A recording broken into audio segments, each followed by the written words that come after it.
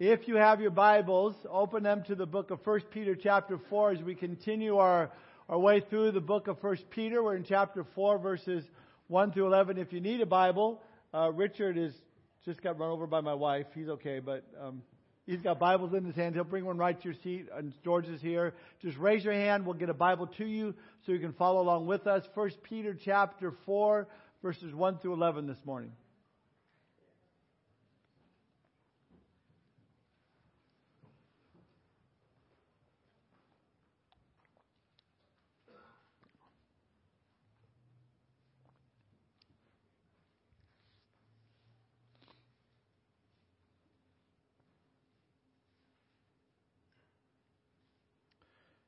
Peter writes, starting in verse 1, "Therefore, since Christ suffered for us in the flesh, arm yourself also with the same mind.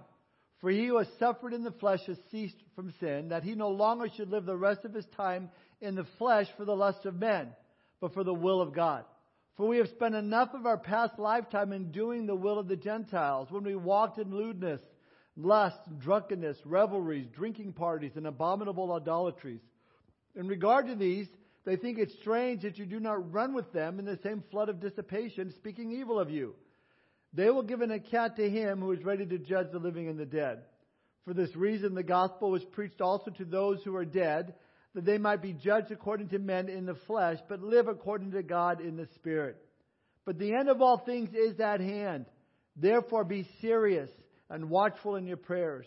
And above all things have fervent love for one another, for love will cover a multitude of sins. Be hospitable to one another without grumbling. As each one has received a gift, minister it to one another as good stewards of the manifold grace of God. If anyone speaks, let him speak as the oracles of God. If anyone ministers, let him do it as with the ability which God supplies, that in all things God may be glorified through Jesus Christ, to whom belong the glory and the dominion forever and ever. Amen." The title of my message this morning is The Life of the Reborn. Let's pray. Father, we thank you for this time that we can spend together in your word. We thank you, Holy Spirit, for being here and giving us not only understanding of your word, but application into our lives, Lord, so that as we're done this morning, we can walk out of this building changed, drawn closer into our relationship with you, more in love with you than when we first walked in the door this morning. We thank you for your greatness, God. You are a great God. We love you. We praise you. We pray, Lord, if there's anyone here that is yet to surrender their heart and life to you, they don't know you as their Lord and as their Savior, as their King, Lord, would you especially speak to their heart this morning? Lord, thank you for our time together. We ask your blessing now upon it. In Jesus' name we pray. Amen. Over in John chapter 3, verse 3, Jesus spoke to a religious ruler of that day, a man named Nicodemus, and he said to him, "Most assuredly I say to you, unless one is born again, he cannot see the kingdom of God." Now, I've never really watched any of those Bourne movies. Maybe you've seen them in the movies, the action-adventure movies. They got the Bourne Identity and the Bourne Supremacy and the Bourne Ultimatum. I think there's like 5 total Bourne movies. But the first 3 movies, I think, make a great outline for us this morning with a little bit of a change. So if you're taking notes, we're going to see 3 things. Number 1, the reborn identity. Number 2, the reborn supremacy. And number 3, the reborn ultimatum. First, we have the reborn identity. Listen to what the Apostle Paul writes in 2 Corinthians 5, verse 17 and 18 in the New Living Translation. He says that anyone who belongs to Christ has become a new person. The old life is gone, a new life has begun. And all of this is a gift from God, who brought us back to himself through Christ. And God has given us this task of reconciling people to him. So we've been given a new identity in Christ. Paul goes on to say in Galatians 2, verse 20, "I have been crucified with Christ. It is no longer I who live, but Christ lives in me. And the life which I now live in the flesh, I live by faith in the Son of God, who loved me and gave himself for me."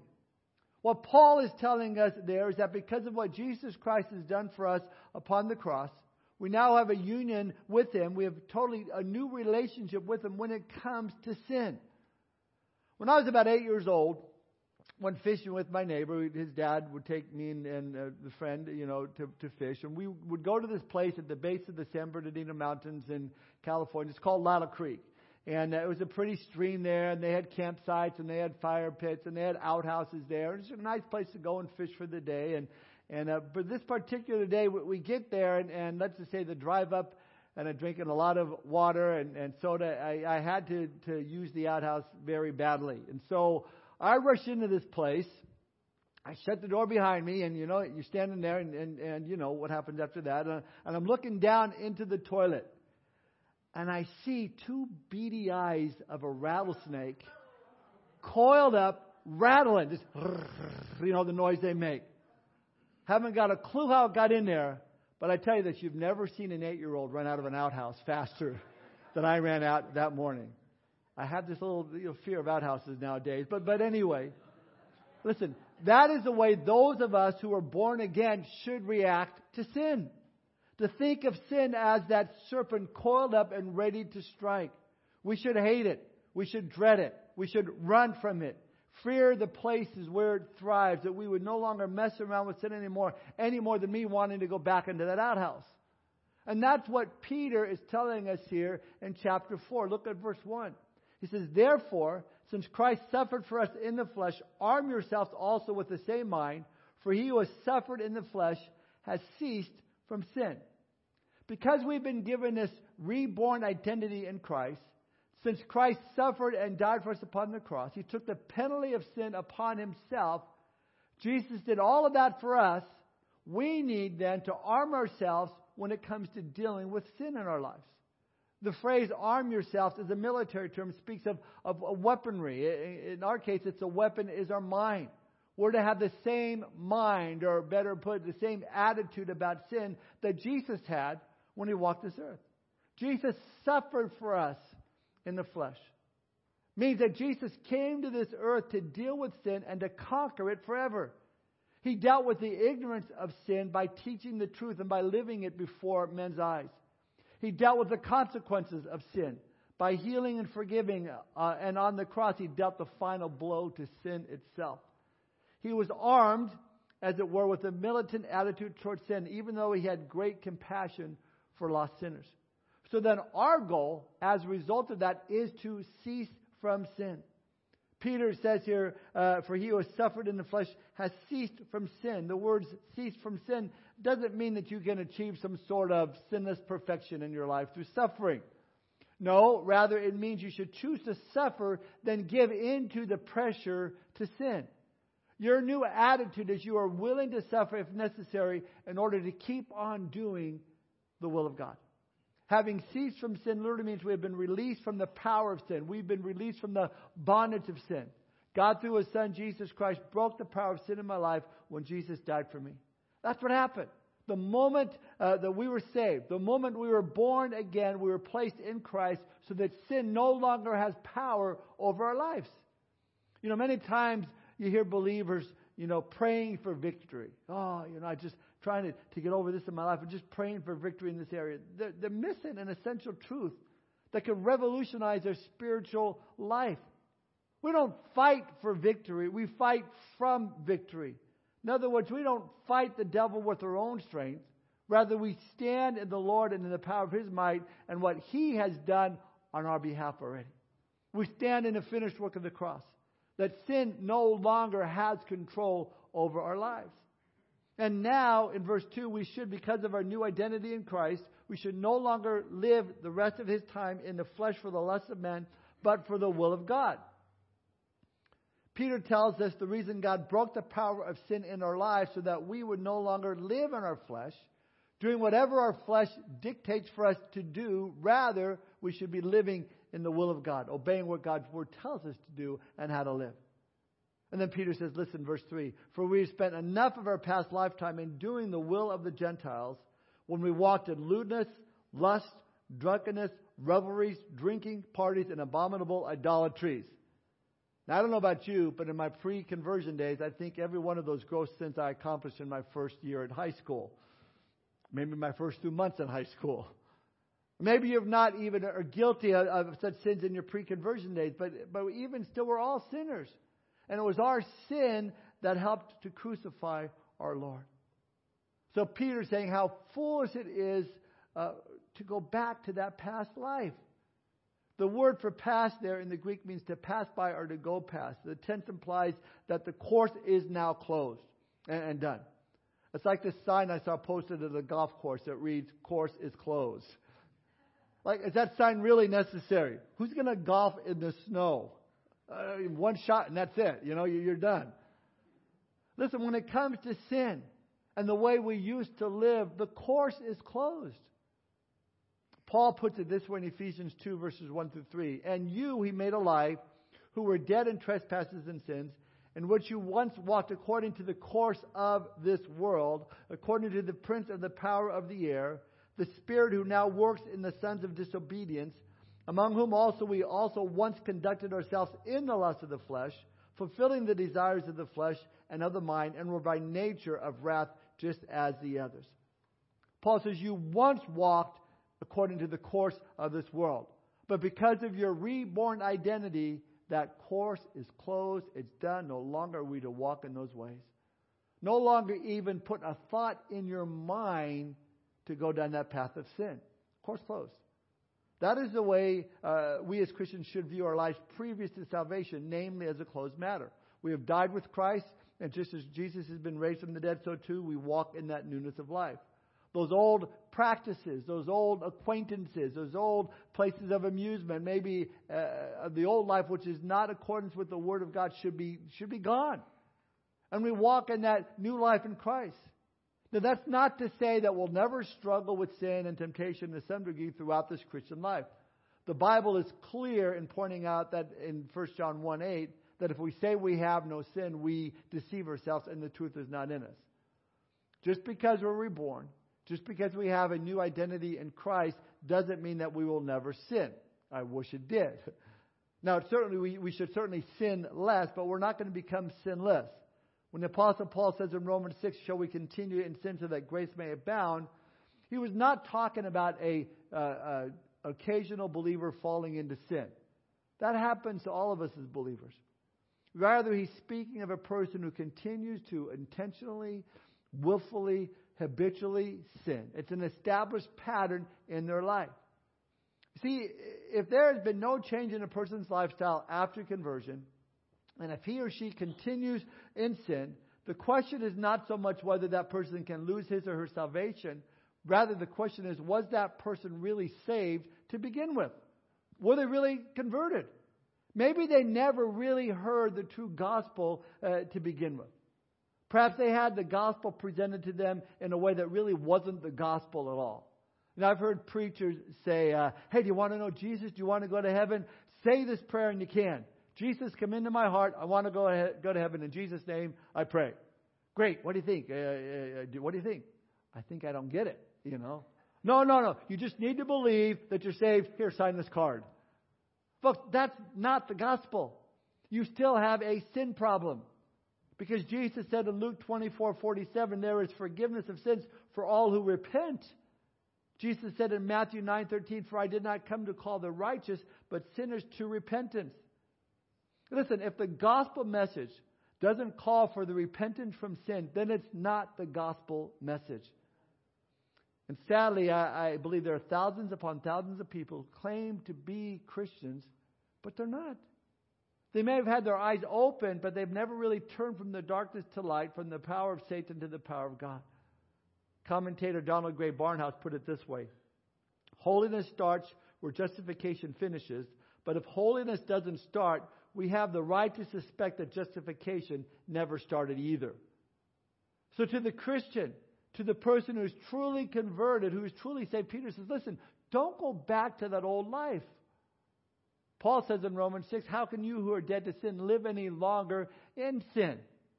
Now here's the point. Because we've been given a new identity in Christ, and because Jesus Christ was crucified, died for our sin, rose again from the dead, so too positionally we have done the same in Christ.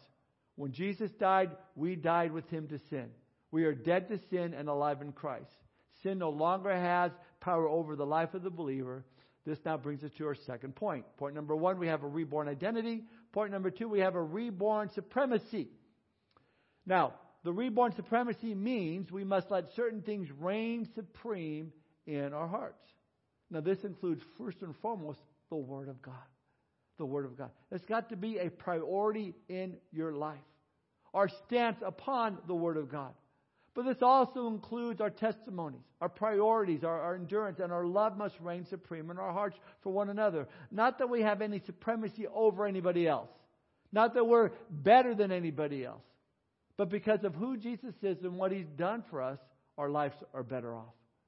In fact, 2 Corinthians 3:5 tells us that not that we are sufficient of ourselves to think of anything as being from ourselves, but our sufficiency is from God. Now, we live at a higher standard, or at least we should. That of wanting to do all to please the one who has done so much for us. You've been saved. And that's why your desires have changed. It's a result of Christ working in your life. The power of sin's been broken. You're no longer living after the flesh. But isn't it interesting, after coming to Christ, you see your old life through a different lens. What you used to think was so cool and so fun, now you see it as lacking purpose. You're embarrassed by it. I hear people talk all the time, oh, I wish I would have come to Christ sooner. The years I wasted just in partying and living for the flesh. Because you no longer are living like others do. Always lusting after things, drunk, trying to find where the next party is. Things that no longer satisfy. That emptiness is still there. That was a closed course. That was a waste of time. But now, your old party buddies, Peter says in verse 4, in regard to these, they think it strange that you do not run with them in the same flood of dissipation, speaking evil of you. That phrase, flood of dissipation, speaks of a word. The word flood speaks of excess, and the word dissipation speaks of wastefulness. He's saying you used to run in the same excessive wastefulness. I don't know what they call it now, but when I was in the world, when you were high on drugs or alcohol, you were wasted. You know, if your buddies wanted to go party, you'd say, hey man, let's go get wasted, man. You want to get wasted? I mean, think about what kind of question that is. Do I want to put my body through excessive waste? I remember after coming to the Lord and telling my buddies, this is many years ago, but hey, you know what? I can't go out with you now. You know what? I gave my life to Christ, and I don't think I should be a part of that. What's going on? And their response, oh, Tom's got religion. You know, the unsaved, they don't understand the radical change that takes place in your life. You know, they don't understand when you let them know that Christ reigns supreme in your heart and life, that pleasing Jesus is the most important thing to you in your life. You know, in the world, they don't think it's strange when people wreck their bodies. They don't think it's strange when they destroy their homes. They don't think it's strange when they ruin their lives from running from one sin to another. But let that alcoholic become sober. Let that immoral person become pure. And suddenly they think, oh, you've lost your mind. And what do they do? They'll slander you. They'll mock you. Of course, in Peter's time, they were facing a far worse persecution than any type of verbal abuse that you or I've ever received. They were concerned for their very lives. But it all started with slander. That's what Peter's saying. Listen to the way the New Living Translation puts verse 4. Of course, your former friends are surprised when you no longer plunge into the flood of wild and destructive things they do, so they slander you. Now, in chapter 3, Peter pointed out how the unsaved might persecute you for doing what is right. Here, chapter 4, he mentions a different problem you will encounter. The unsaved will want you to participate with them in their sinful activities. And when you refuse, then they don't understand and they react quite negatively. I mean, we can attest to that. I think we've all had it happen to us if you've been a Christian for any length of time. Your friends shun you, or the conversation stops when you walk into the room. You hear whispers behind their back. Oh, so-and-so's here. We better not tell that joke. And you have those that may say to you, oh, come on, why do you go to church all the time? Man, how come we don't hang out anymore? You know, we used to go golfing on Sunday mornings all the time. You know, we haven't golfed on Sunday. What's wrong? How come we got to be at Wednesday night Bible study all the time? See, it's not really so much the old party life that people will try to bring you back into. Rather, they just want you to compromise. Don't be so committed. Do you have to do this stuff all the time? Listen, the world does not understand why we love to go to church for Bible study. The world does not understand why we love to listen to Christian music or Christian podcast Bible studies. They don't understand why we want to watch only movies that are clean and wholesome. They think it's strange, and that's okay. But the problem that we face today is there are those who claim to be born again, yet there's been no lifestyle change. And sadly, they're the ones giving you the hard time and wanting you to compromise. Oh, I'm a Christian too, but not like Tom. He takes the Bible so literally. He just goes way too far. Now, I was saved back in the 70s, and back in the 70s, we were called Jesus freaks back then because, people sound like, you go overboard in loving Jesus and serving Him and knowing Him. Today, they're called fundamental Christians, or you fundamental Christians, or we're called fanatics. You're Jesus fanatics. It's okay to be a football fanatic, a baseball fanatic, but being a Jesus fanatic, then you're slandered. What does Peter say? Look at verse 5. To those that slander, they will give an account to Him who is ready to judge the living and the dead. Now, Peter's heart there, this is not being vindictive. He's not saying, don't worry about them. God's going to nail them. He's going to get them. He's not saying that. Clearly, Peter had a heart of compassion for the lost, for the gospel to be preached to them and they get saved. Because we see that in the next verse. Look at verse 6. For this reason the gospel was preached also to those who are dead, that they might be judged according to men in the flesh, but live according to God in the Spirit. Now, Peter's not teaching some strange gospel here that hey, once a person died, you can preach them the gospel once they're dead. No, that's not what he's saying. There's no second chances. The Bible says it's appointed unto man once to die, after that the judgment. What Peter is saying is this. This is past tense here. The gospel was preached also to those who are dead. Not is being preached, was preached to those who are dead. Peter's talking about those that have been martyred for their faith. That the gospel was preached to them, they repented, they committed their life to the Lord, and they ceased to live to please their flesh. God was first and foremost in their lives. He reigned supreme in their lives to the point where they even lost their lives here on this earth. They were judged by men and they were martyred. And there have been many people who would not compromise one bit from their commitment to the Lord as supreme in their lives, and they lost their lives. Think about this.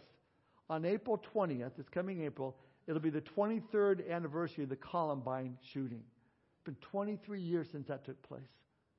One of the victims was a young Christian girl by the name of Cassie Bernal. Cassie was a 17-year-old junior, should be 30 years old now, with long blonde hair that she wanted to cut off and make into wigs for cancer patients who had lost theirs to chemotherapy. She was active in a youth group on Wednesday nights at West Post Community Church. She was known for carrying her Bible to school. Cassie was in the school library that day reading her Bible when these two young killers burst in. According to witnesses, one of the killers pointed his gun at Cassie and asked, "Do you believe in God?" And Cassie paused for a moment and then answered, "Yes, I believe in God." The gunman then asked why, but Cassie didn't have a chance to respond. The gunman had already shot her dead. Cassie's martyrdom was even more remarkable when you consider that she at one time had dabbled in the occult, including witchcraft. She had embraced the same darkness and emptiness that drove her killers to do what they did. But then 2 years prior to her death, Cassie dedicated her life to Christ and her life turned around. She was a light for Christ, and Christ reigned supreme in her life. And now she's living with God in heaven. That's what Peter is saying here. At one time in their life, the gospel was preached to them. They repented, they received the Lord, and they ceased to live to please their flesh. God was first and foremost in their lives. He reigned supreme in their lives. And because of that, they lost their lives here on this earth. And now they're living to God in the Spirit. Peter's making a contrast here. You can either live for your flesh and the pleasures of this life and be judged later by God, or you can live in the will of God, which might mean you're persecuted by men. Your life may be difficult here. You may even lose your life here on this earth, but you will live with God for all eternity. Now this leads to our last point, point number 3, a reborn ultimatum. Look at verses 7 through 9. But the end of all things is at hand. Therefore, be serious and watchful in your prayers. And above all things, have fervent love for one another, for love will cover a multitude of sins. Be hospitable to one another without grumbling. Listen, you're either born again or you're not. That's the ultimate ultimatum. And those that are sold out for the Lord, the choices we make in this life since we've been reborn are different. The choice has been made. We've chosen to die to sin and live for Christ. You're completely sold out for the Lord. Now, what does that mean for us as believers? 3 things Peter says here. First and foremost, we will be watchful in prayer. Secondly, we will have love for one another. And thirdly, we will live our lives serving one another. If we're going to be serious about our walks with the Lord, it begins with being watchful in prayer. Look at verse 7 again. But the end of all things is at hand. Therefore be serious and watchful in your prayers. Now, what is Peter talking about when he says the end of all things is at hand? Is he talking about the end of their persecution? Well, we know that wasn't true. Is he talking about the end of their lives physically? Well, many of them many more Christians were killed after them. Is he talking about the coming of Christ? Well, I think in the immediate context, it's clear that Peter has been talking about the coming judgment and the judge who's ready to judge the living and the dead, which we know will take place at Jesus' second coming. Most New Testament references that speak of the end are a reference to the second coming of Jesus when he will put his feet down upon Mount Zion. The mountain will split in two. But since the rapture of the church takes place prior to that happening, when Jesus returns in the clouds for his church, then truly now more than ever, Peter's words are true. The end of all things is at hand. Listen, the early church believed that Jesus could come back at any moment. They lived in great anticipation that every day could be the day that Jesus came for his church. That is what I believe made them such a powerful church. They were living for heaven. They believed Christ would come back to them at any moment. But he didn't come back in their lifetime. In fact, it's been almost 2,000 years now. But I can assure you, if you were able to interview anyone from that time, they would tell you that they don't regret for a second the sacrifices that they made or the effort to reach the people for the kingdom of God. Now, one of them would say, well, I wish I would have gone on more vacations when I was down there on the earth. Oh, what a bummer in my life was. I wish I had more money. I wish I made more money. No, they wouldn't say that. Why? Because in all that they did, they were storing up treasures in heaven. Now they're enjoying it. They're with Jesus. They've enjoyed the words to Jesus said to them, well done, thou good and faithful servant, enter into the joy of the Lord. Listen, folks, that's the same way the Lord wants us to live our lives.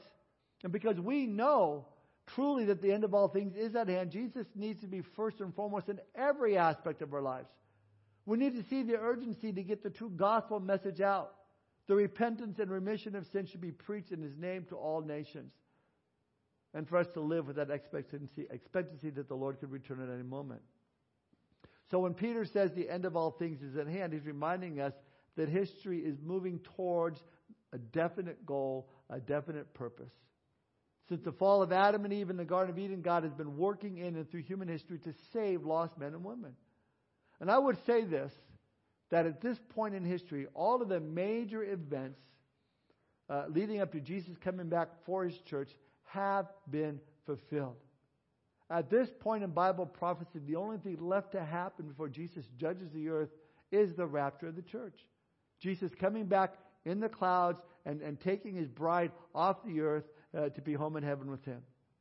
Let me tell you, folks, after attending a pastor's prophecy conference in Arizona, we see more clearly what's going on right now. There's a convergence taking place right now. Things are so lined up for the Lord to return for his church and the 7-year tribulation to begin more than any other time in history. So much so that if the Lord chose to wait 100 years, he would have to line everything up again to the way they are right now. We know in 1948 that Israel became a nation, once again fulfilling the prophecies of Ezekiel 38 and other places. Israel had to be back in their land for prophecy to continue. We know that Russia in the end times is a big-time player according to Ezekiel 38 and 39, and they will put together this united force of countries to come against Israel. Listen, they are certainly in that place to do that right now. Maybe you noticed this last week that Israeli Prime Minister Naftali Bennett has been trying to be the go-between guy between President Zelensky from Ukraine and Russian President Putin, holding separate talks of peace between the two, trying to broker a peace treaty. That could go south really, really fast. Or I should say Russia could go south really, really fast, fulfilling Ezekiel 38 and 39. Another sign of the end is at hand is that we know the Bible teaches that in the last days there's going to be a one world government, a global government. We are certainly in a place for that to happen right now. It's interesting to me, years ago, things that we thought were just conspiracies are now in the front line. Klaus Schwab, president of the World Economic Forum, has called for a great reset, a new world order, a new global government. We know what has to happen for a great reset. There has to be a great setup. If you're going to reset something, namely Western civilization, you need to break it first. COVID accomplished that. It was a global problem, which caused a record speed, a weakening of our economy like never before, a weakening of our military, those who've been kicked out of the military because they refused a vaccine, a weakening of our nation as a world power, a weakening of our dollar as foreign countries no longer want to use the American dollar for trade and commerce. What a more perfect time for a great reset to happen. All right, no more debt, no more currency that we have the way now. We're gonna reset everything this way. Many of you know that according to the World Economic Forum, their slogan is "Own nothing and be happy." And they hope to accomplish that by 2030. It's on their website. This isn't conspiracy. This is right here. Everything is set up economically for a one world government. Speaking of the Antichrist, Revelation 13, 16, and 17, he causes all, both small and great, rich and poor, free and slave, to receive a mark on their right hand or on their foreheads, and that no one may buy or sell except one who has the mark or the name of the beast or the number of his name. Everything is set up technologically for the last days. We have the technology to not allow anyone to buy or sell without the mark of the beast. And as they swear their allegiance to the Antichrist, now they can shop and buy food and go to restaurants and amusement parks. We see how easily that can be accomplished today. It's evidenced by how easy it was to forbid anyone from going into restaurants without proof of the COVID vaccine. Everything is set up environmentally for the last days. We have a social environment for the last days. We live in an entertainment, distracting, driven world. As it was in the days of Noah, so shall it be in the coming of the Son of Man. A spiritual environment, men taking pleasure in unrighteousness. Listen, if Peter said the end is at hand some 2,000 years ago, we've moved closer than we've ever been. As I said, if the Lord chooses to wait 100 years, He'll have to set all these things up again. So knowing that the Lord could return at any moment, knowing that we have just a short time on this earth, that the time is at hand, knowing all the ends of these things are at hand, you and I, first and foremost, we need, as Peter says in verse 7, to be serious and watchful in your prayers. In other words, take your prayer life seriously. You know, prayer does a number of things for us as believers. Prayer aligns our hearts with the Lord's. 1 John 5:14. Now this is the confidence that we have in Him, that if we ask anything according to His will, He hears us. Prayer expresses our dependency upon the Lord. I will lift my eyes to the hills. From whence comes my help? My help comes from the Lord who made heaven and earth. Psalm 121, 1 and 2. Prayer puts us in the place of receiving God's power. Jesus said in Luke 11:13, if you then being evil know how to give good gifts to your children, how much more will your Heavenly Father give the Holy Spirit to those who ask Him? Prayer helps us to resist temptation. Mark 14:38, Jesus said, watch and pray lest you enter into temptation. The spirit indeed is willing, but the flesh is weak. Prayer helps us fight against the enemy. There in Ephesians chapter 6, that last piece of armor that Paul mentions is that of prayer and standing against the enemy through prayer. Ephesians 6:18, praying always with all prayer and supplication in the Spirit, being watchful to this end with all perseverance and supplication for all the saints. Jesus said this in the Gospel of Mark chapter 13, 33 through 37. Take heed, watch and pray, for you do not know when the time is. It is like a man going to a far country who left his house and gave authority to his servants and to each his work and commanded the doorkeeper to watch. Watch therefore, for you do not know when the master of the house is coming, in the evening, at midnight, at the crowing of the rooster, or in the morning, lest coming suddenly he find you sleeping. And what I say to you, I still say to all, watch. Watch. Peter lays out for us what we need to be doing and wait in anticipation for the Lord's return, knowing it's short. You know, when you talk to people about life, people have all sorts of ideas about life. You know, life is a journey. Life is a walk in the park. Life is a race, a rat race. You know, life is a war. Life is a party. Rascal Flatts saying life is a highway. Jesus said your concept of life should be life is like a servant waiting for his Lord to return, watching and praying, trusting the Lord for everything. Secondly, if we're going to be serious with our walks with Christ, if we know that the end times are at hand, we're going to be watching and praying. Then Peter says we're also going to have love for one another. Look at verse 8. And above all things, have fervent love for one another, for love will cover a multitude of sins. Now notice it doesn't say put up with each other. It doesn't say just be civil with one another. It doesn't say avoid one another. No, we are genuinely, truly, honestly, and completely are to have love one for another. Even more so that we know that the Lord could return at any moment. This Greek word here translated fervent means literally stretched out. It has the idea that the love is extended to reach the one loved. It's the act of one who, instead of living a self-centered life, is giving of himself to others. That is, that love comes first and foremost in everything we do as believers. And the reason that Peter exhorts us in this way, as Peter says, is because love will cover a multitude of sins. That is, when a Christian truly loves his fellow Christian, he or she is not going to broadcast, his brother or sister's sins, but will seek to cover them up in the sight of others. Yes, we need to deal with them. We need accountability. But as we deal with the issue of sin, we don't want to destroy that brother or that sister because of that sin in the process. I mean, think about this. Aren't you glad that every time you blow it in sin, God doesn't broadcast it to the world what you just did? World, listen up. Pastor Tom got angry at that driver in front of him and laid on his horn for 2 minutes straight. Look how he sinned, and he calls himself a pastor. I'm so glad God doesn't do that. He'd have to be doing it all the time. Okay, Tom did it again. No, he doesn't do that. But he would be, but he doesn't do that. Why? Because he loves me. He loves you. And in the same way, we need to have that same love for one another. If someone sins against you, don't go broadcasting it to everyone you come in contact with. That's not love. Love will cover a multitude of sins. Jesus said, this is how men will know that you belong to me. By this all men will know that you are my disciples if you have love one for another.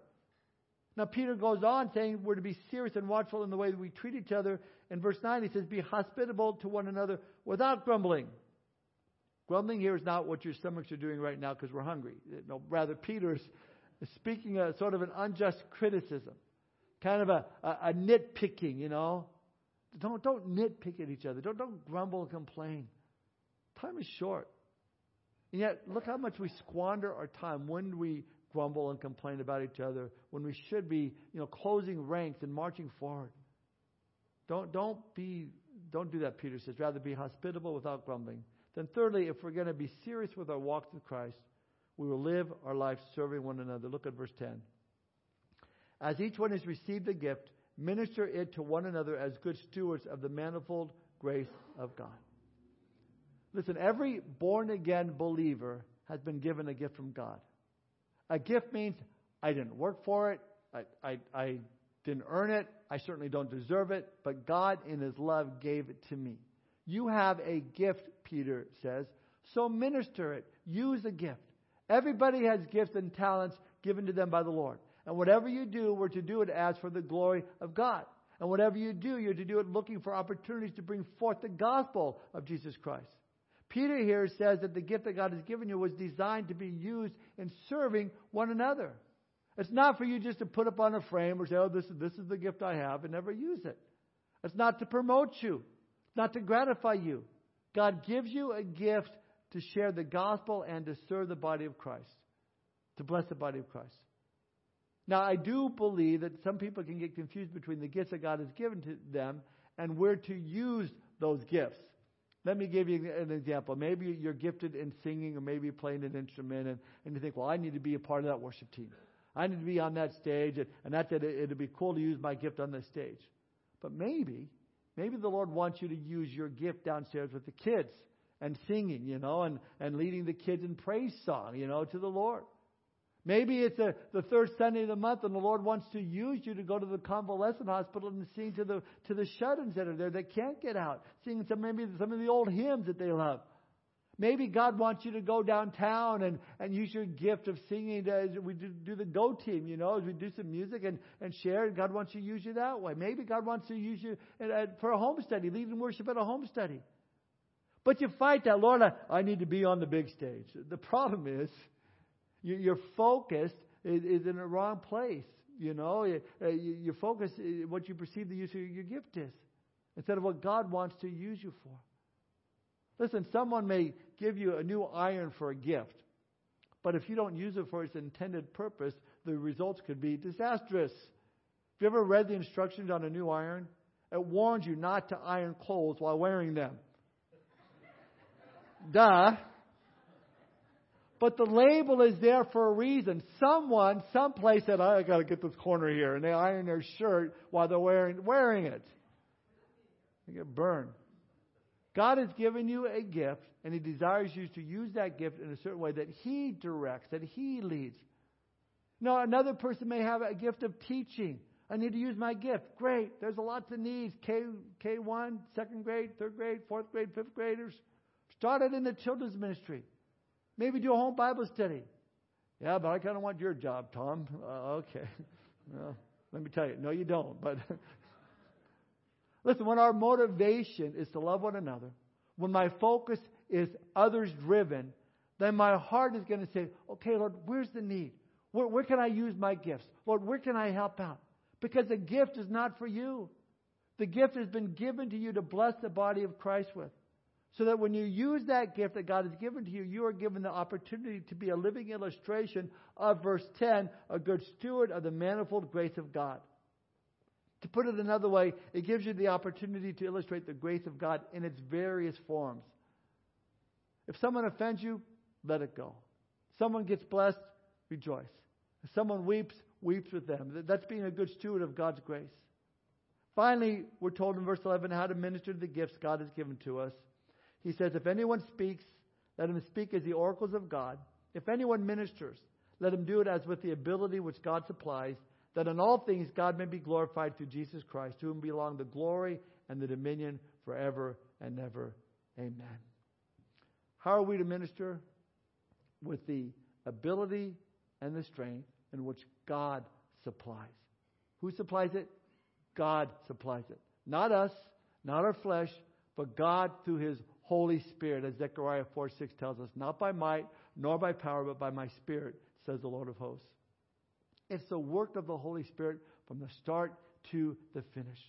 We've been given a reborn identity, a reborn supremacy, and a reborn ultimatum.